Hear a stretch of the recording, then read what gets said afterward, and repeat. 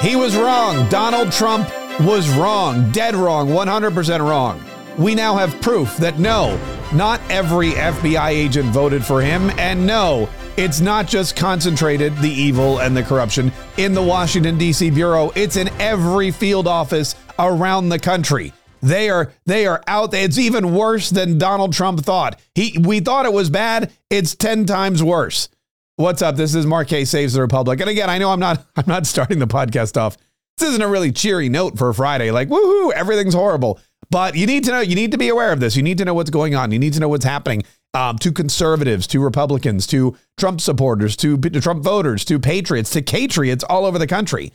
It's not just corruption at the highest levels of the FBI. It's It's right down the street here in Jacksonville, Florida. I'll get to that in just a minute. But thanks so much for downloading the podcast. Listen, before we get into that story, I did want to take a moment to thank everybody who's been sharing this podcast. Thank everybody who's been leaving reviews, because we've gotten a ton of great reviews and responses on Apple iTunes, on Google Play, all over the place. And I did just want to share a couple of those with you.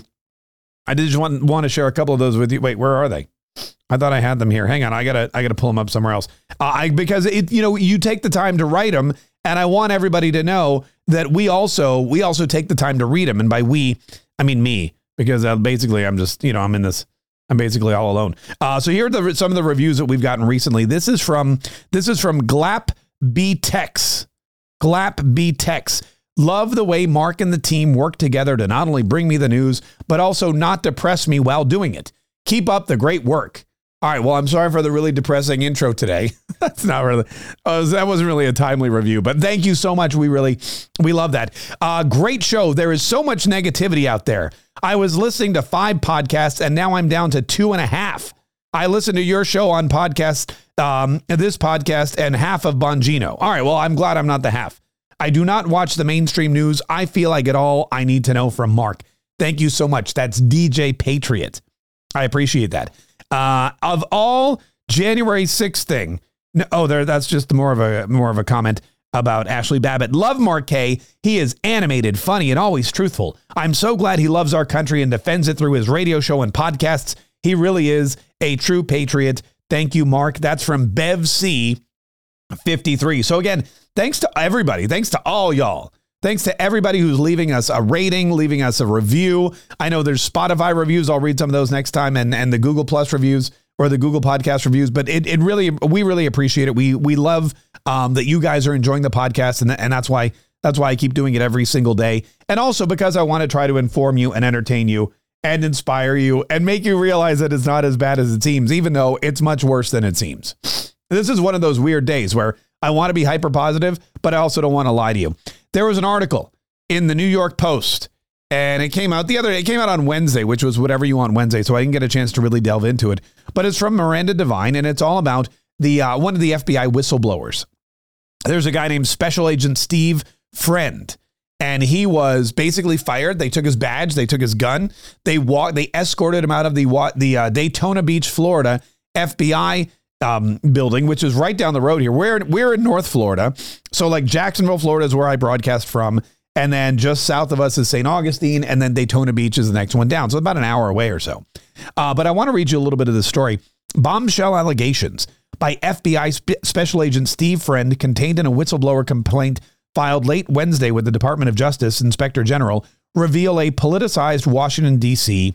FBI field office cooking the books to exaggerate the threat of domestic terrorism and using an overzealous January 6th investigation to harass conservative Americans and violate their constitutional rights. Now, this guy, Special Agent Friend, who's 37, is a 12-year veteran of the FBI.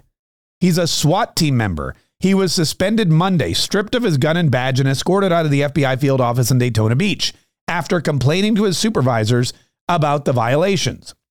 He was declared absent without leave last month for refusing to participate in SWAT raids that he believed violated FBI policy and were a use of excessive force against January 6 subjects accused of misdemeanor offenses. This American hero, the father of 2 small children, has blown up his dream career because he could not live with his conscience if he continued to be part of what he sees as the unjust persecution of conservative Americans. Now he goes and he talks about his oath. He goes, I have an oath to uphold the Constitution. He told supervisors when he asserted his conscientious objection to joining an August 24th raid on a J6 subject in the Jacksonville, Florida area. I have a moral objection and want to be considered a conscientious objector. So he chose to be a conscientious objector on the grounds that the FBI was violating the Constitution, in his professional opinion. And he didn't want any part of that. The raids went on, by the way, without him. He did not vote for Donald Trump in the 2020 election, he said. He told his immediate boss twice that he believed the raid and the investigative process leading up to it violated FBI policy and the subject's right under the 6th Amendment to a fair trial and 8th Amendment right against cruel and unusual punishment. Here are some of the allegations I'm going to go through. This is crazy. And again, keep in mind, the Jacksonville, Florida field office is about a mile from here, maybe 2. It is right down the road. I drive by it all the time on my way home. Big building. They cover most of North Florida. If there's a raid in Jacksonville, Florida, it comes through that office. It is a huge building and it's right down the road. And that's not Washington, D.C. Daytona Beach is not Washington, D.C. These raids, these allegations, these gross misuses of power, this violation of people's rights, they're not just coming from the Hoover building in Washington, D.C., FBI headquarters. They're coming from the Jacksonville field office. They're coming from the Daytona Beach field office. These whistleblowers are all over the country, and they're getting the same kind of anti-American, anti-conservative, mandates and orders from their local reps as everyone else is getting from Washington, D.C. Here are some of his allegations, according to Miranda Devine. The Washington, D.C. field office is manipulating FBI case management protocol and farming out J6 cases to field offices around the country to create a false impression that right-wing domestic violence is a widespread national problem that goes far beyond the Black Swan event of January 6th. So they're taking this one event on January 6th, which was not pre-planned, not premeditated. It was a spontaneous group of passionate people, again, not armed, not looking to cause an insurrection. And they're using that to try to create this false narrative that white supremacy and far-right extremism and these militant groups wanting to overthrow the United States of America, they're trying to make that seem like it's a real problem. It's not. It's a made-up issue. As a result, he was listed as lead agent in cases he had not investigated and which his supervisor had not signed off on in violation of FBI policy. So in addition to creating these cases and farming these out to other field offices, the FBI violated its own policy on multiple occasions so that they could get more January 6th, quote unquote, extremists investigated and harassed and arrested and all that kind of stuff. FBI domestic terrorism cases are being opened on innocent American citizens. This is the important one. FBI domestic terrorism cases are being opened on innocent American citizens who were nowhere near the Capitol on January 6, 2021, based on anonymous tips to an FBI hotline or from Facebook spying on their messages. These tips are turned into investigative tools called Guardians after the FBI software that collates them. The FBI has post facto designated a grassy area outside the Capitol as a restricted zone when it was not restricted on January 6th in order to widen the net of prosecutions. So the FBI wants it to look like there are more extremists than there actually are in this country. So they looked at the January 6th tapes and they said, all right, anyone who enters the Capitol building, anyone who breaches the Capitol building, they're an extremist. We're going to go and we're going to harass them and we're going to investigate them and we're going to lock them up. We're going to charge them with whatever.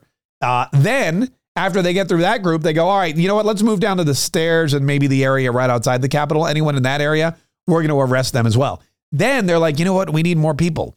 So there's a grassy area outside the Capitol that was not restricted. It was open to the public. Now they are going backwards and they are restricting that area after the fact so that they can say anybody who was in that area, which was not restricted at the time, but now we've deemed restricted, is going to be an extremist and we're going to investigate them.